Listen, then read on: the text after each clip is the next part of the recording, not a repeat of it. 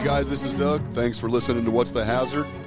I'd like to thank my sponsors, PML Construction, SRP Environmental, CCS Group, Make You Safe Wearable Technology, and the Nebraska Department of Labor On-Site Consultation Group.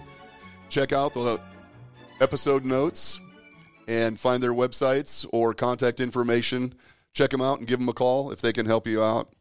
Thank you for your support, guys. I sincerely appreciate it. Now on with the episode. It is Friday, June 30th, last day of the month. And before we get started, I just want to say happy birthday to my brother, Dave. He turns 60 tomorrow, which means I am really old because he's my younger brother. So, yeah, happy birthday, buddy. I hope you have a great day, and I'll see you down the road sometime. I've been really excited to get these guys on the program. We have known each other for about 10 years now. We've been working together for a decade, which seems almost impossible, but it's been about a decade. And you guys are, in addition to being a client and friends, you guys are sponsors of the program now. So thank you very much for supporting the program. Thanks for everything that you've done for me along the way.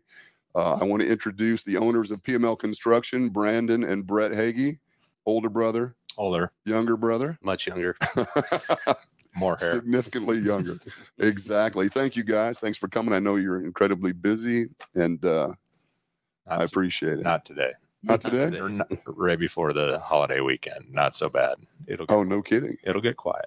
You know, it's interesting that you say that, and this is way off subject, but right before the holiday weekend, right before any type of a holiday weekend, can be a bit of a challenge from a safety standpoint. The guys are thinking about their long weekend. Sure. They're thinking about and I know we've talked about this in the past as part of our safety committee discussions, was that when we are preparing for something like that, we need to try to keep the guys focused to the extent that we are able. And then when they're done, they're done, and they're going to be gone for a few days. For sure.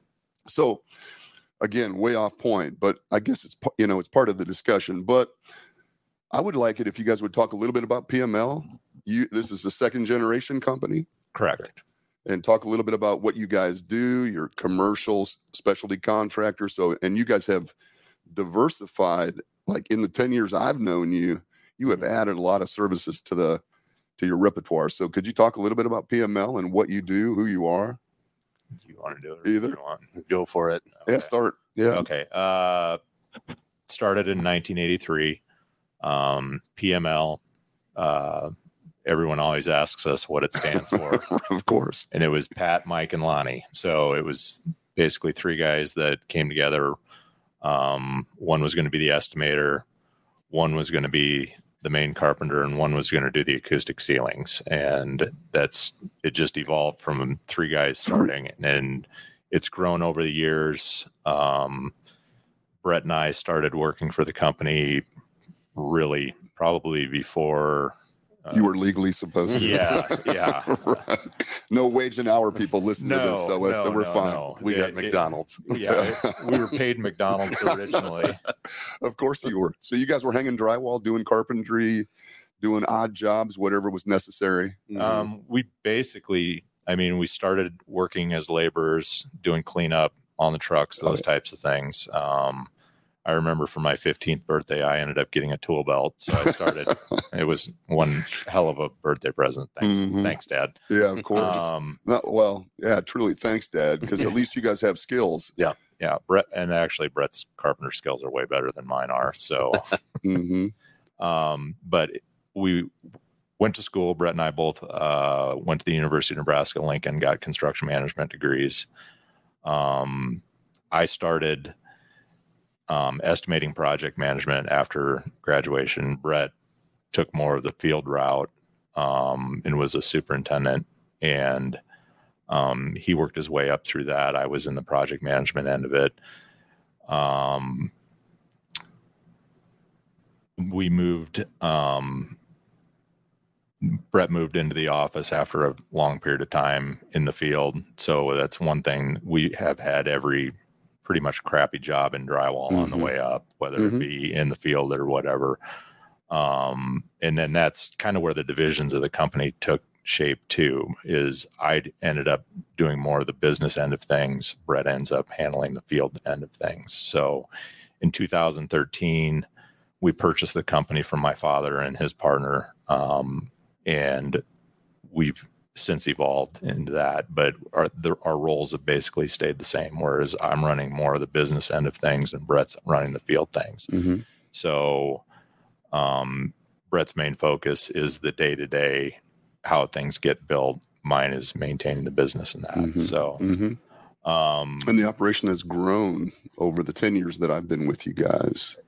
Yeah, I mean, it's services, size. Yeah, I mean, our core is steel stud framing, drywall, acoustics, insulation, specialty products, those types of things. We've also got into quite a bit of prefabrication with framing systems.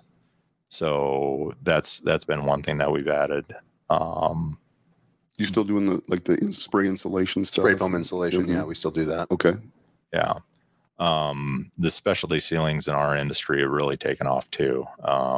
It's just not your standard 2x4 grid ceilings anymore. I mean, so much of the effort that we put into jobs anymore are these specialty ceilings and specialty products that they're putting in. So it's complicated things. It's a lot of shop drawings. It's a lot of planning. It's a lot of ordering. It's a lot of pre-job installation meetings, those types of things. But it's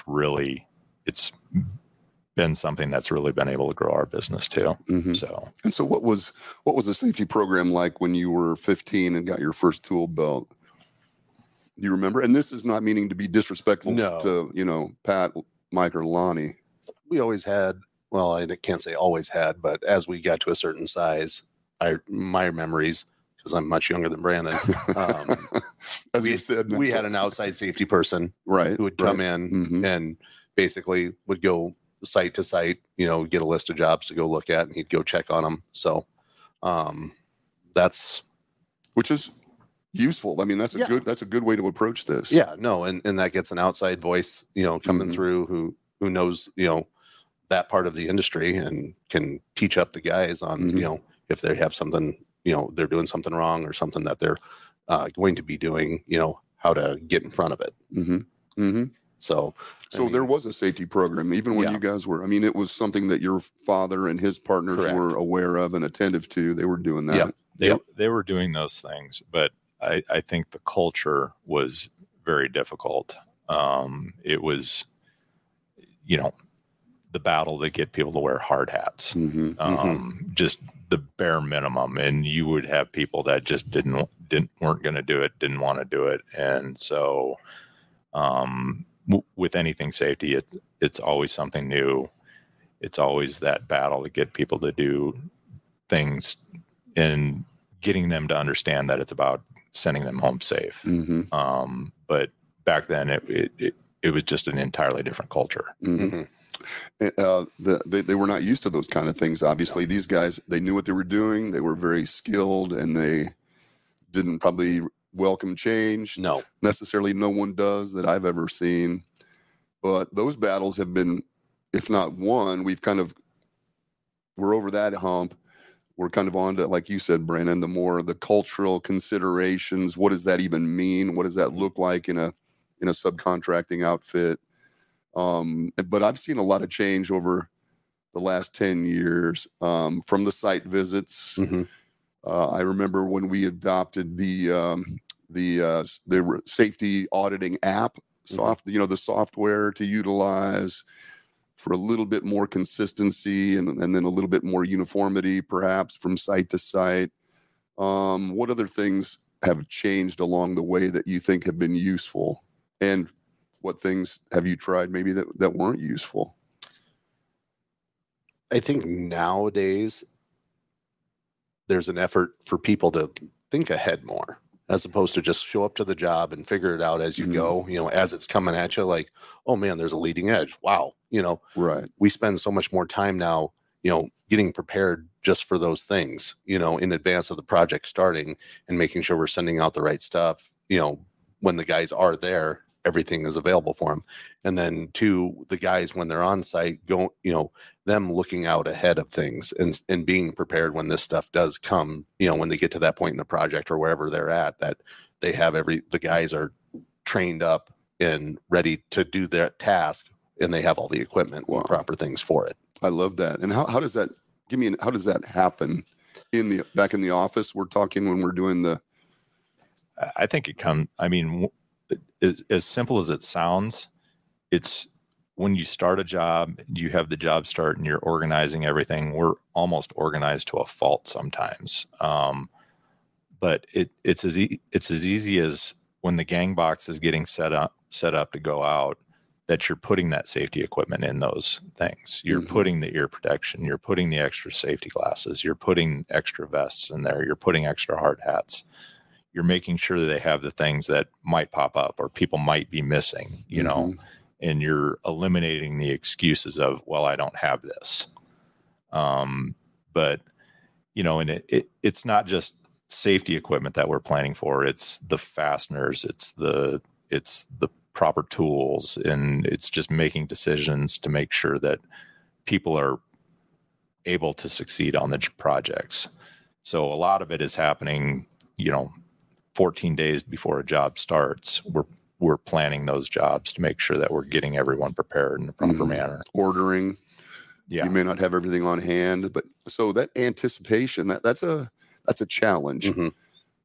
Being able to anticipate. I mean, you can look at the drawings and the type of work that's going to be involved, and you can order those types of things, but there are always surprises on every job, I'm assuming, things that maybe we weren't able to anticipate. So it's kind of a very dynamic process coming up with. But I think to your point, when the guys get to a certain point on the job, if they don't have what they need, well, they're going to do the job anyway. Rarely do they just stop and say, well, I've reached a point where I can't proceed. I mean, these are guys that are used to getting work done. They want to get work done. So the better job you can do of preparing for that and having them ready for that. Yeah. Try to, that it's an excuse for them, but just try to make sure everything that you think they will need is there. So when they get to the point, they know where it's at, they can go grab it and use it. Yeah, that is a huge deal. And we even have it in our estimating software where we have items that are chained to, like labor codes and those types of things where if we are going to be doing framing operations or let's say drywall finishing operations, there's equipment that goes out automatically with that. So like dust masks, when there's drywall mud that's sent out, it automatically is going to send out dust masks. So when the buy sheet comes out and we're going through and we're ordering material, one of the things that we're ordering too is some of the safety equipment that comes with it. And then that gets stocked in the gang boxes. And that happens at the estimating level. I love that. Is that in the software, or is that how we've built it? You built that into your wow. Well, I love that. Into the databases. It's just because the materials are in the databases. We just get those types of items included in there. So it's just trying to get people prepared for what they're going to need to be doing. So one of the arguments that I've heard often with regard to safety, specifically in construction, is the ability to be competitive cost-wise. I mean, there is a cost to this material. Obviously, as you know, there's really significant cost of obtaining all this equipment and the materials. How do you how can you be competitive? Is that an issue, or was that an issue at some point? Was it in the beginning? Was that tough? I think so. I mean, I think safety equipment has evolved as well. So, I mean, used to be back when you were tying off, you'd, throw down a butterfly, screw it to the deck, and you're working where however long of a lanyard or retractable you have, that's your workspace, and then you're going back to it, you're unscrewing it, you're moving all the way down to the next spot, reattaching, doing repeat.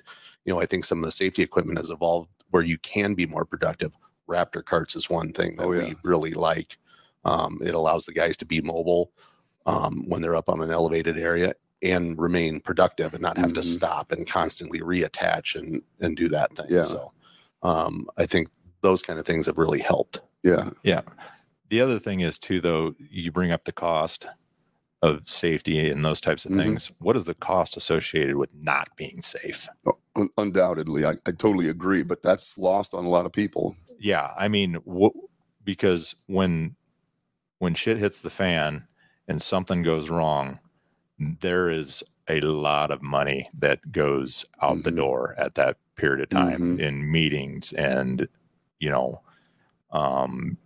injuries and work comp and everything that you're dealing with at that point in time. So you have to make the decision too, like, yes, this is costing us, but how much is this actually saving us if we can keep people from being injured or keep from having, citations or something? There is a number, right? I mean, if you drill down into that, you can figure out what the costs are of being proactive versus reactive and perhaps having an injury or something. Those are real numbers. Yeah. It might be hard to capture up front, but those are real numbers. And I think, and that has always been something that companies have struggled with, do I invest this up front? Is there going to be some return on that? I hope they hear that and they can see that in their own operations, because that's been a challenge. I can remember you guys are exclusively commercial. Do you do industrial work, commercial work, but not residential? Not residential. Because the residential side has always been that wild albatross. It's the wild, wild west. A lot of cowboying. You can't convince any of them that putting money up front, truthfully. I mean, some of them, I work with a few. Well, I know of a few. I don't work with them, but that have done that. But it's hard to get them to grasp that Slow concept. to change. Very slow to change. And I'm not sure that will. So, but the commercial side has actually made some significant change. What has driven that?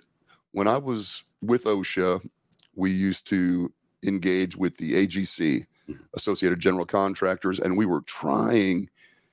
It seemed like whatever the generals expected, all of the subs would provide. They would follow suit. And if the generals were really safety conscious, the subs would engage that. And if they weren't, lowest common denominator, man, everybody would back off their shit if they didn't have to. Without a doubt. There have been some big jobs around Omaha, and there have been some very rigid safety expectations by these large GCs and owners. Have you seen that? Have you seen that change where the GCs are now more interested or driving safety to some degree? Without a doubt. Yeah. There's certain projects where it definitely gets elevated. Yeah. And I think it falls into a couple different categories too. We're on projects where you have general contractors that their safety requirements are probably above and beyond, and then we have to comply with that, and we go to that level at that point in time. Then we'll also deal with some contractors where their safety requirements are basically nothing, and then we're going to be the drivers of these are our policies and this is what we have in place. And it's above what they're requiring on us, and we might be the only guys on job sites wearing hard hats. Right. So that becomes tough too, like when it's like, we're required to do this, but no one else on the job is required to do this. So it's making sure that your people are doing those types of things. That has been a challenge. And I've seen that where the general is not driving safety very hard. And so everyone else kind of backs off. And to maintain it, this is what we do. This is how we work. And we're going to stick to this regardless of what the expectations are. That was kind of a hurdle, I'll bet. Yeah. And then you'll get it's a small job. There's only one or two of us on the job site. Why do we have to do these types of things? That becomes the mentality. And I've seen people get really hurt on a job with one or two people on it. Yeah. It's not exclusive to just big jobs and big crews where injuries happen or safety violations happen. Right. It can be on small stuff too. Yeah. So culturally, though, I mean, that's a culture issue in large part, that this is what we do and how we do our work. So we're going to continue to do it regardless. And you've seen improvement in that. One of the things I wanted to ask about was you have a safety committee that meets quarterly, I believe, and it's comprised primarily of the management team and then superintendents, your kind of lead foreman people, those guys and gals. And I think you've given a lot of the responsibility to drive these, day-to-day things to those folks. There was resistance in the beginning, I imagine, to some degree, but it's obviously working. What do you talk about that a little bit, the safety committee and how you've given those guys or empowered them maybe? And that's one thing that we've tried to do in our company is give more and more responsibility. And I feel that at one point in time, there was a bottleneck where everything was running through Brett and myself. And we were trying to force everything to the decisions to be made through us. And what we've learned is that we have really good people in spots. And so if we can start utilizing their talents and give them tasks and allow them to do things, it really helps the overall company. The other thing is too, I'm not seeing what's going on their jobs all the time, just being in the business end of it. And the ideas they have, the things that they see as hazards on a day-to-day basis, I might not have thought of. And so it's getting those guys on the front lines to get their ideas and get them participating in it. The other thing that we've done with that safety committee is we try and rotate in foremen that aren't on the committee per se and get their input from time to time too, and have them visit in the meetings. And so we get a kind of a well-rounded thought on what's going on. Mm-hmm. I love that idea. I love that. And just recently, we've taken it another step further. We've gone to a cloud-based software where everyone is doing their job hazard analysis, their job safety inspections. They're doing the hazard analysis every day. They're doing the safety inspections on a weekly basis, and it's run on an app. And every foreman, every superintendent is in charge of doing those things. So at 7:00 in the morning when they're coming in, they're thinking about those hazards and they're doing it on a daily basis. Mm-hmm. And we're able to say, ask the crews, what are we doing today? What is going to be the problem? Mm-hmm. And then hopefully, and this is something that we've just rolled out in the last couple months. So like with anything with safety, there is a culture change. You're going to have some resistance to it. But what we're starting to see people think about what's happening on a daily basis before they start doing it. And it's like, if we talk about something at 7:00, are we going to have an injury at 7:15? Probably not. So let's start talking about what we're going to be doing here and thinking about the day. Mm-hmm. So is that something that you've done internally, or are you purchasing this app, or it's still somewhat in the infancy of its use? So there's tons of different platforms. Mm-hmm. This was one that our accounting software, they came up with this suite, which is a safety suite, Mm-hmm. and we decided to add it, and it's been pretty good, and it has certifications, so you can look up an employee and see that he's been trained on lifts, he's got CPR, he's had forklift training, he's OSHA 10. Oh, nice. These types of things. Yeah. So you can go to the general contractor and say, yes, these people are trained to do these types of things. Nice. Yeah. It has equipment logs on there. You can see when equipment needs to be inspected, those types of things, when it was put into service, what jobs it's on. You can go through, like on the job safety evaluations, we tell our people to score the jobs how they are, and try not to dwell on the fact that, it's based upon a score of 100. If you come up with a 90, it might not be a bad thing, because you might be pointing out the general contractor doesn't have guardrails up. Mm-hmm. We don't have proper lighting in these places. We don't, the job's a mess, these types of things. So then that can trigger us and the project managers to communicate with the general contractor. Hey, you got to get your job in order, because it's becoming a hazard for us. Mm-hmm. It's not necessarily a reflection on them. No, as a crew. No, it's, and housekeeping is huge. And that's one thing that Brett and I have talked about. We don't really, there's cost codes and there's things that we will complain about where we go over budget, and it's like, why did we go over budget? These types of things. But if it's cleanup, if it's safety related items, these are not things that we're telling our people that, oh my God, you went 20% over on cleanup. Let's cut back on that safety shit for a little bit. Yeah. I mean, it's just not an area that we. Right. It's non-negotiable. That's what we do. If you used it, you used it. Good. Mm-hmm.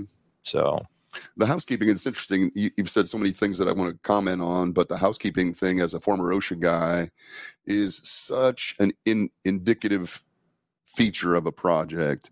You walk onto a site that is just total chaos, and immediately your mind assumes that you're going to find other stuff, and you start digging more deeply. Maybe you're looking a little more closely. Maybe you're looking at a little more stuff. Mm-hmm. And if you walk into a fixed facility or a construction site that is orderly, or even the area where a contractor is working that's orderly, you rarely, in my experience, ever focus as heavily on that area. Housekeeping is the first red flag. And poor housekeeping gets you a lot of attention that you otherwise don't need. And it's not necessarily about the OSHA person, Mm-hmm. but it is to some degree, right? I mean, we don't want to have issues with OSHA, certainly. So that's just one thing that I've always commented on. And some people get it. And it's like you, some people really focus heavily on housekeeping. And some contractors are really good about driving it home, and it's a good thing because nobody wants to work in a slop hole. Nobody does. And when they do show up and it's nice and clean and organized, I mean, people can function and they can function properly. Mm-hmm. And they like that. I mean, I think from an attitude standpoint, your mindset when you get there in the morning, you go to a project that's dark, poorly lit, Mm-hmm. bad housekeeping and sloppy. I mean, that sets a bad tone for the whole day. Mm-hmm. I know that I do when I walk into facilities that are dark and dingy and Mm-hmm. messy. I don't enjoy it, so you got to think about how that impacts how you perform your work to some degree. Mm-hmm. And I've seen it on projects where if normally you have to do it at 100%, the general contractor is asking you to do it at 120%. And it's very safety oriented, and you start going, oh my God, this is going to cost us money. This is going to cost us money. But the job site, it looks like you could eat off the floor. It's so clean. Mm-hmm. But then those jobs end up being so productive because you don't have the obstacles, and you end up making money on those jobs, even though you do have all those safety parameters around it. Mm-hmm. That you might be worried about as a cost, as an extra cost, but you end up doing well on those jobs. So performance, efficiency, quality, safety, they are not mutually exclusive. You can do all of those things. In fact, when you do all of those things do tend to go more smoothly, and you can be more productive and more efficient. Without a doubt. I think that's a hurdle that a lot of people's heads, they can't get around that we do the safety stuff and now it's going to slow me down. It's going to cost us. But once you get over that learning curve and you do those things, I think everything improves because they are just, you can't separate them. I mean, really, we're just talking about work, and work is efficient, good quality, safe. I mean, that's what work should be. We talk about safety as if it's something that we add on, but it's really just integrated into what we do. Correct. And it makes things so much better. You find the guys that are on a job that's clean and well organized, not only are they more productive, but it's a better place to work. I mean, they have better attitudes. And it's just little things. I mean, how just a messy floor can affect you. I mean, if you're on a ladder, you're constantly bending over to pick stuff up, to move it out of the way so you can set up your ladder, or you're putting your ladder on top of some stuff on the ground that's then you're listing and tipping all over the place. Yeah. Well, you got guys on stilts too, right? Oh, exactly. Exactly. Which just always freaks me out. Yeah. But. Yeah. No. And it's getting guys to recognize when to go timeout. Like, let's stop and just hit the reset button on this entire job. And being in drywall, we produce a lot of debris. And it's like, don't produce debris everywhere. Contain it to areas, get it in carts, get it in trash cans, get it out the door. Just get the job site productive. And if it does start spreading out over places, hit the reset button and get this job back to a productive level again. You said something else that really resonates with me.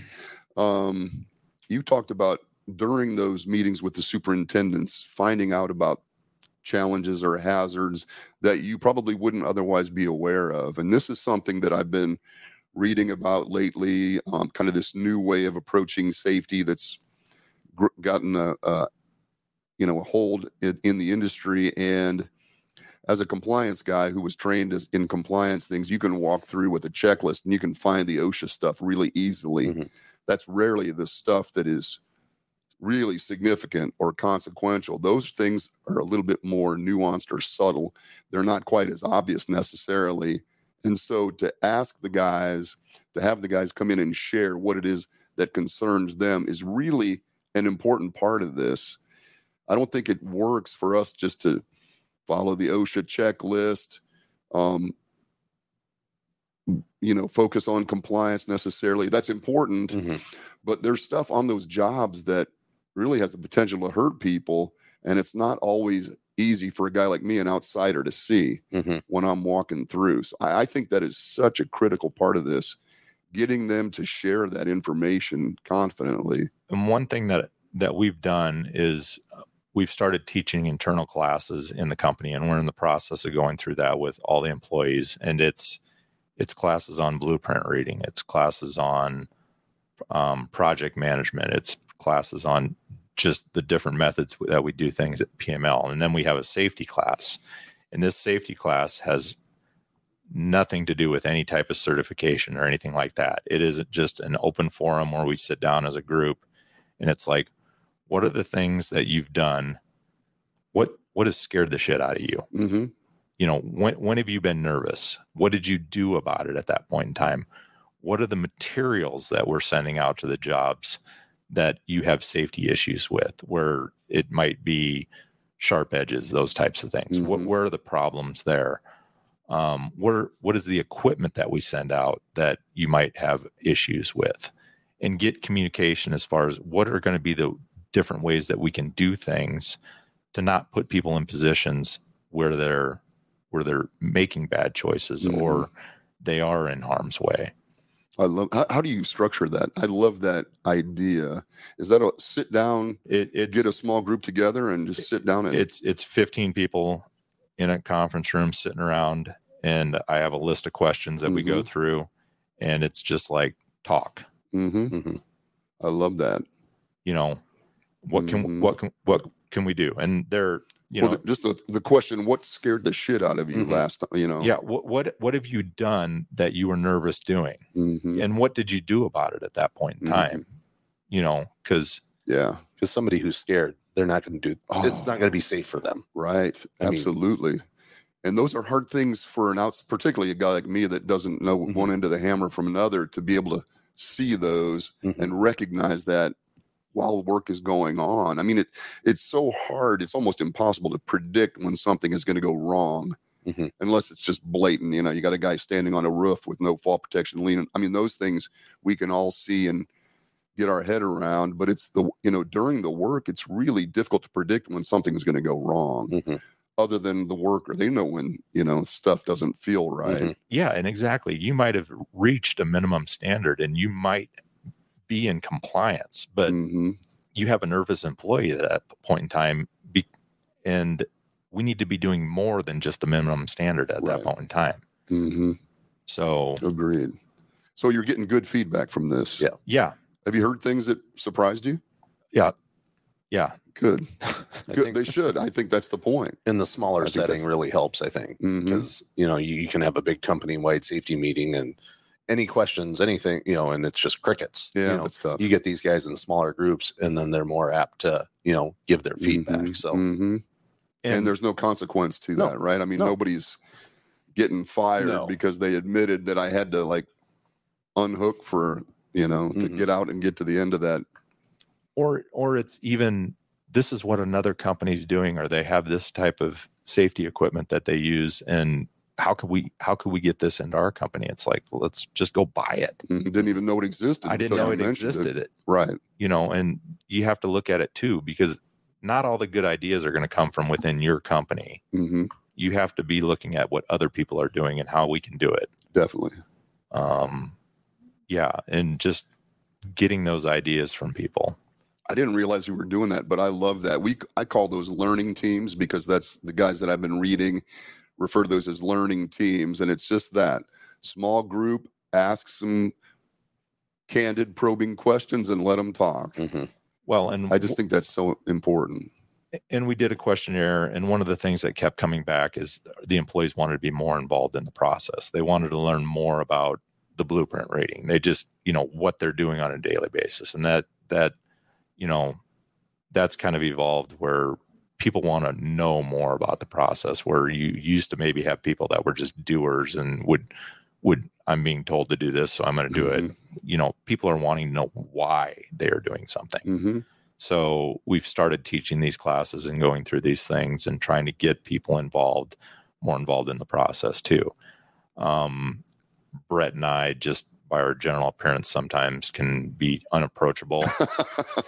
And you mean that shirt you're wearing, or what is it you're saying? I don't know, just my general look on my face. I can tell you that I've only been intimidated by two of my clients, you guys and Rich Harger, the guy across the river in Counts Bluffs. And when you called me that day and you were a little bit upset with one of my guys, and I thought, I think Brandon's going to twist my head off.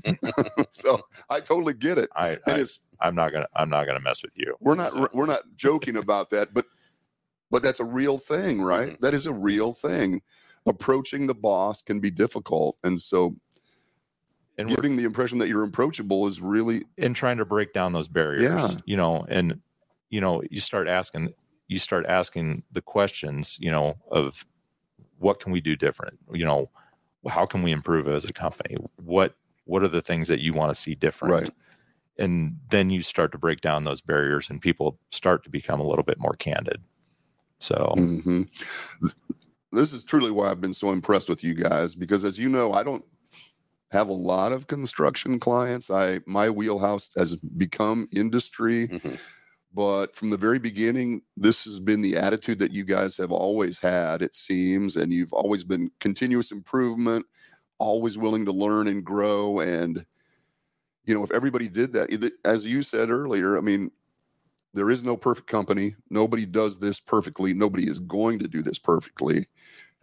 You have to have a willingness to learn and improve where you can. Evolve. And that's been really impressive. And so I commend you for that. And I hope everybody listening to this, and there will be quite a few listeners to this, can embrace some of those ideas that you're sharing, because it is, this is challenging. And I've listened to the podcast, and you get it on a lot of the industrial types of things, and it gets in the weeds sometimes with how perfect things are and these types of things. Does.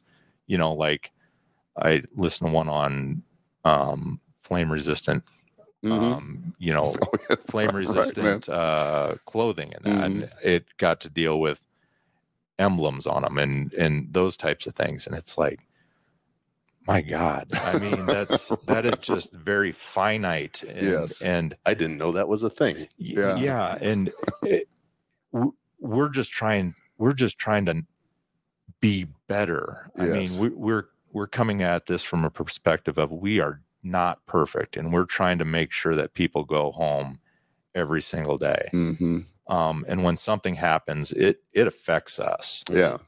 And people might not think that because you're in a business, it's profit driven, these types of things. But ultimately, it's about the people and providing a safe work environment for those people. Mm-hmm. And you're a family business, right? You are a family business, a second generation family owned business.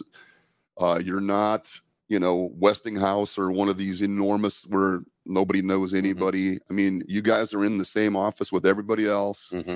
And these people are, I mean, it sounds kind of cliche, but they ultimately are family. Or yeah, we know we try and know their families. We try and know these people, and when we take on an employee, we feel that we take on the entire family, and that we need to provide for them and make sure that they have a job and make sure they have a safe place to work. That's a big deal. That's just always been our attitude. Yeah. So that is a big deal. I don't know how you do it personally. I don't have any employees, and I still worry every night when I go to sleep. These guys, these subcontractors that I use, I worry about them. I worry about, oh my God, what have I missed when I walk through a facility? Did I miss something that's going to hurt someone? I'm amazed. It always amazes me because there's so many things to be responsible for, to keep a company moving forward and growing, and then to have that burden, that extra responsibility to protect them to the best of your ability. There is a lot to that. And you think about drywall. I mean, there's probably 130 guys right now that are at PML. They're working on stilts. They're working on scaffolding. They're working at elevation. They're in lifts. They're cutting sharp things. They're using saws. Lifting constantly, drywall, these types of things.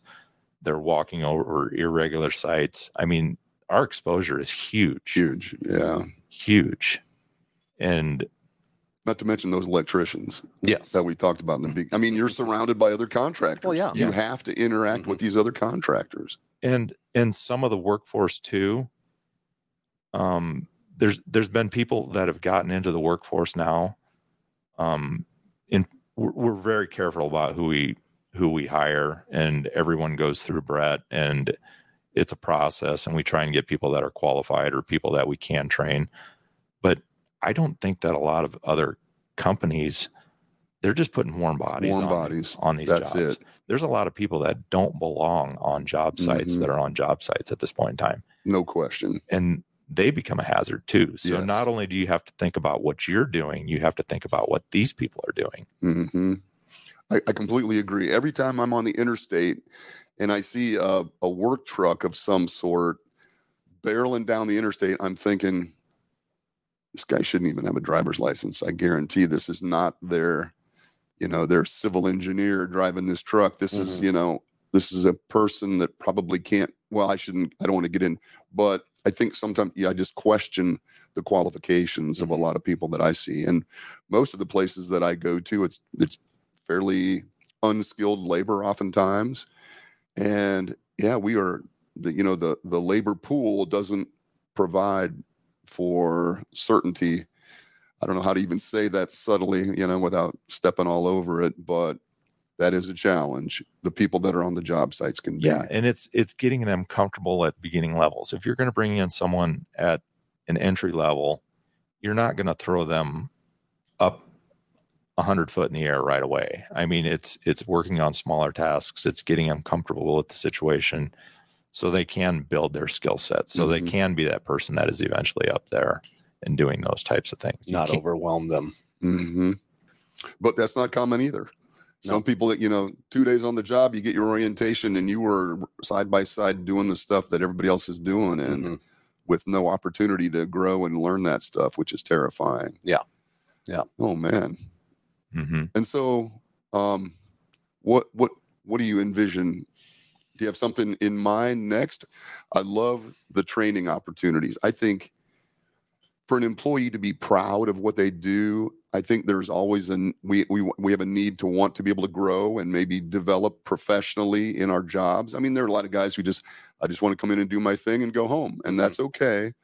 But for those that are interested in growing and developing, I love the idea of kind of this like little PML academy where they have this opportunity. I love the learning teams where we're just bringing them in and just asking them do you have anything else that you're incubating at this point, or do you just wait and let business dictate that? I think the classes are going to become a bigger thing. Right now we're limited on space. So it's been smaller groups, but we're in the process of building a new facility. And no shit. Yeah. Nice. In 2016, we built our facility that we're in right now, and we thought, oh God, we'll be in this forever. And then 6-7 years later, you've outgrown it. We've outgrown it. But one thing that we're doing is we're putting a training classroom in the building, and it's going to have 40 seats in it, so we can do class trainings and those types of things and do them in this environment and have it be a regular type of thing. So getting people's input, being able to teach classes, being able to teach blueprints, being able to teach safety, give them an environment where they can do these types of things. I love that. and just continuing it. And it doesn't necessarily have to be the on the job training. Mm-hmm. They can come in and they kind of need some exposure to a lot of stuff before they're on the job necessarily. And a lot of these guys have questions, and sometimes they might be too scared to ask their foreman or their superintendent or their person they're working with, or it's in their head, but I'm just doing what I'm told. And this gives them, if they're able to come in and do these classrooms or class settings, they're able to ask those why questions. Why do we do it like this? Why is that a generational thing? Is the younger workforce interested in the why? I mean, they're the ones that want an explanation of why we do things a certain way. Yeah, we get a lot of why. When I said why, when they're their age, I got hit. Yeah. So it used to be because I said. That's right. Now you're explaining. Now you are explaining, and so I was having this conversation recently with somebody. That the fact that the next generation needs a certain thing doesn't necessarily mean I have to provide it. Mm-hmm. But if it's going to add value, if it gets them to buy in, knowing why maybe is important. Mm-hmm. And if they're asking why, at least they care. Mm-hmm. They're wanting hopefully to learn, and improve. Yeah. So and you start looking back on it when we were doing it and we weren't asking questions. Were we necessarily right in just doing what we were told at that point in time? Maybe we should have been asking more questions. Right. Maybe we could have avoided some of the things that happened to us if we were asking those questions. That's probably true. But you also had to be quick enough to duck that backhand too if you were asking questions. They're inappropriate questions, whatever. True. I got the same treatment. We're running up on time, but I got at least one more thing I want to ask.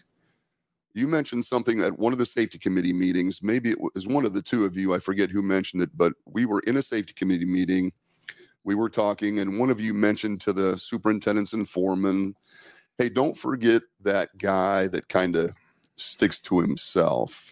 Don't forget, make contact with that guy, because in every crew, you've got little cliques of guys that are there. Some of them are friends. Some of them probably socialize.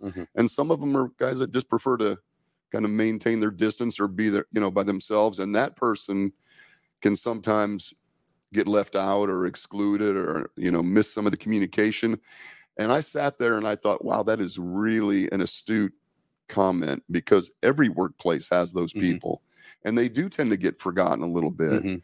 And even from a retention standpoint, if they don't feel like they're part of the team or they're valued, they're probably going down the road somewhere.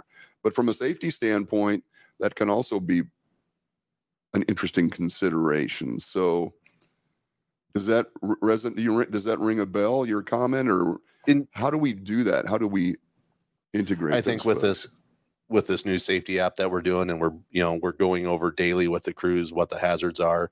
Those guys that may just be more of a little bit, hey, I'm not taking a break with a big group of guys. I'm just kind of going to go, sit over here and do my own thing. And, it's bringing everybody in, and they're I don't want to say forcing, but I mean, it's just part of the process. They're becoming engaged. They're going to have to go. They have to go over this.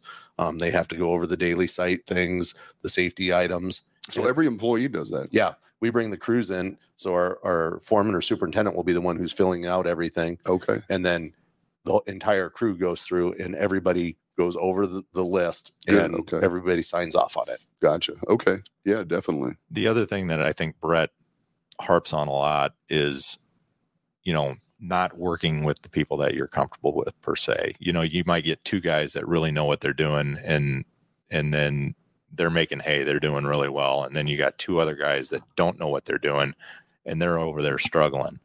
Why don't we split this apart and get two groups of people that are functioning, and you're teaching these two guys that don't know as much. And then at some point in time, then we have four people that really know what they're doing and they're engaged in what's going on. So that's a concerted effort. Yeah. Hopefully on the part of the superintendent to recognize that. And hopefully, and that's always a struggle because people like to work with, of course, who they like to work with. But it's something that Brett has always preached. It's like, go find these people, don't have two guys that are really good at something working together and have these two other people over here struggling. Let's get together and make this more of a crew effort. So, yeah. And chances are the two guys that are struggling, they don't know as much on the process. And they also probably a good chance that they're at a greater risk for doing something unsafe. not even be aware of it necessarily. Mhm. I mean, there's a lot of value in that experience. What about, you got some old dudes, guys that have been doing it a long time? How have they? I know they're typically, it's with the hard to get them transition. on board, but I've been impressed with some of them. have you? Yeah, I Good. really have. I mean, everything, even the technology part of it, computers, before back in the day, you got a roll of a blueprint and there you go. And your paper copy job start and go build it. I mean, now these guys are, functioning on laptops and different, every general contractor has their different, Procore or, Right. Bluebeam and whatnot. And these guys are able to show up to a job site and pick this stuff up. So Nice. And before they were never even around it. Well, and one thing with those guys that have lasted a long time, they've been in this business for a long time. They're very competitive, and there's another generation that's coming up, and they don't want to be left behind. I mean, they still want to be seen as the person that can do these things, and so they have embraced some of these applications of that. So it's, I've been impressed with that generation. Yeah, that's interesting. I think the competition and the reluctance to be left behind is a pretty strong motivator. Some of those guys maybe it's maybe time for me to check out. I'm done. But on the other hand, some of those guys that are still sticking in the trade realize I need to gain some new skills, perhaps. And they have a lot. If they've been in the trade for a long time, chances are they have a lot to offer with their mind. Absolutely. I mean, they've seen things. They've seen a lot of things. That's right. And there is a need for the two generations to be cooperative to share that. And you have to. We've got a diverse age structure in ours, and you have to have everyone working together and be able to work together. Yes, you need the younger people, but we're not a company that's going to just get rid of old people because I mean, because it's been a pleasure working with you. I mean, and there are companies that will shuffle out, of useful course. life. We find tasks for them, where they're able to use their mind a bit more. Yeah. Or we're finding, you're 50 years old. You're not going to be hanging 5/8 12s drywall every single day. It's you might be putting in backing. You might be setting door frames. You might be doing different types of items, or you might be running crews. And if you can work with your mind, and it's telling people that, hey, you're going to get to a point where your body isn't able to do the things that you used to be able to do 20 years ago. Yeah. Start using your mind. And you can last a long time in this business using your mind. And that kind of goes back to that the training, learning some of these new skills, being trained on some of these new things. That institutional knowledge, you hate to lose it because, as you said, they have so much experience. They've seen so many things that's difficult for a new person to understand. But I don't know what you said when you said you were describing that drywall, but it sounded heavy, and I know I can't do it. 111 pounds. Yes, I'm out. Yeah, no shit. Yeah, that one after another all day long. Yeah, it's not for the faint of heart. Yeah, and it, like my dad used to say, you leave a little piece of yourself on the job every single day when you're doing drywall. I mean, and it is gradually going to wear you down. Takes something out of you. So you have to find things where you can continue to have people work and be involved in the company. I love that. And this is totally off, but have the technologies, the equipment that you use has evolved as well, obviously, because of those considerations. I mean, back in the day where the people were just holding stuff overhead and lifting it in and nailing it in or whatever. Has that progressed? I mean, it's is it usable technology, or is it? Yeah, some of it is, and some of it, it's going to take some time. One thing that we do is we put a lot of equipment on jobs. If it's an exterior job, we're going to put a telehandler on the job. We're not going to expect people to be carrying studs across the job site. We're going to throw equipment onto a job that's going to make it more efficient. One thing that we've been using here lately are these rotating telehandlers. So you're able to So they actually rotate at the forks. Yeah. At the center of the truck. Okay, like on a knuckle or something. Almost like a crane. We'll say. Okay. Oh no. Okay. But it is in the telehandler class, Mhm. and with our prefabrication and that and setting panels, it's a safer way to set panels rather than using telehandlers. Okay. Yeah. Gotcha. It's somewhere hybrid between a crane and a telehandler. And it's just getting those types of equipment on the job. Lifts. If you look back and we've had how many injuries on bakers in the last few years, what do we need to do to get away from bakers? Well, we went through and we purchased a ton of lifts. I mean, we probably, what do we have? 60 scissor lifts that we own. Mm-hmm. So instead of having 60 bakers, wow, you've gotten people more on the lifts, and the chances of someone injuring themselves in a lift is far less than it is on a baker, because with a baker, a rolling tower, bad decisions can be made. So if you can take that decision away and take that risk away with equipment, we're always trying to put equipment on the jobs and eliminate that temptation to make a bad decision. Yes. That's a significant change. That's a big deal. Yeah. Good. It's amazing to me. Like I said, I've always been so impressed by just the thought that goes into. I'm not a huge fan of safety fluff, unnecessary and showy safety stuff. What color is your pee? Yeah, exactly. There's a lot of that, you have the little stickers at the urinal. I mean, those, stay hydrated, fellas. And I mean, heat can be an issue, but I see a lot of safety fluff that to me doesn't really seem useful. I really appreciate the pragmatic approach to safety. What can we do that's going to make a difference, that's going to be useful? It might be hard to get, to adopt and get the people to change and understand, but that's really a great approach to safety. But what is about safety and what is about someone covering their ass? Yes. I mean, because what we want to be about doing things that are safe. Yes, you want to cover your ass and those types of things, but what can we do to be safe? Take care of that first, and then the cover your ass stuff should follow. Should happen. It should happen, right? And most people, I think, are obsessed with the compliance and to a lack of actual focus on safety. Truthfully, compliance is not safety necessarily. You miss so many of those things you talked about earlier when you just focus on compliance. All of those hidden, subtle energy, employee energy interactions that you don't see on a OSHA checklist. If you're trying to be compliant, you're basically waiting for something to happen to react to. Yeah, it's react. That's very much the truth.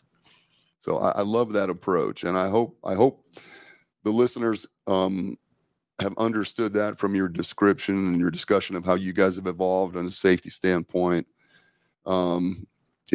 These need to be useful changes rather than just for the sake of change. I think that's really important, and I love some of this stuff I wasn't familiar with that you were doing, like the education piece. You've kind of always done that. You did everybody has a 10-hour class in the company, correct? Which really impresses me.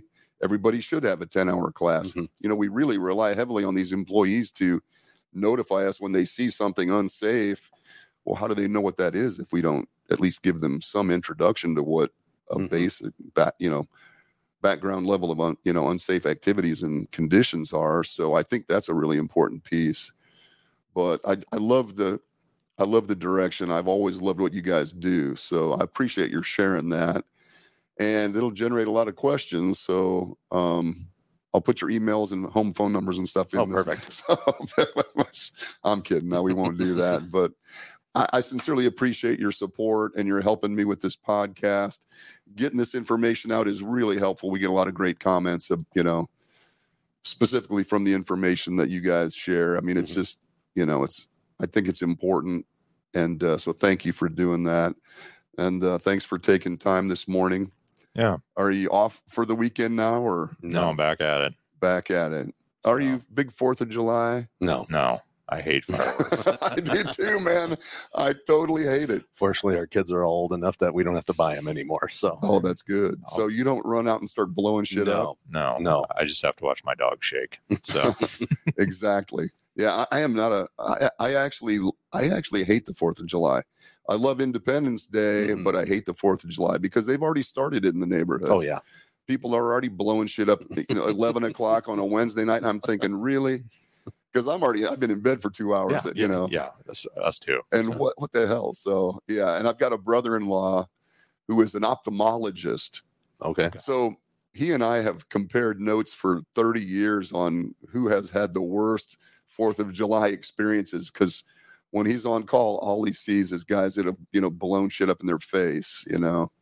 It's just, yeah. Let's hope we just get through it in one piece. Are you guys? Then are you taking Monday off? yeah, You giving them a Monday, long Tuesday. weekend? yeah, Good for you. yeah. They'll be off Monday and Tuesday. Get- So Get kind of a well, they work tomorrow, don't they? no, What? I don't think you have it. Saturday? They get Saturday, Sunday, Monday, and Tuesday? Yeah, Yeah. 4-day. Oh my God, is this Europe? I mean, what the heck? I'm impressed. Oh, I bet they are starting to get a little squirrely right now. You Yep. better run out to the job and keep an eye on these. Better go check some stuff. Yeah, better go check some stuff. Well, thank you guys. I appreciate it. Thanks for listening, everybody. Great information. I hope you walk away with a nugget or two that'll help you in your efforts. So keep up the good work. Have a safe holiday, and we will talk to you next week. Later.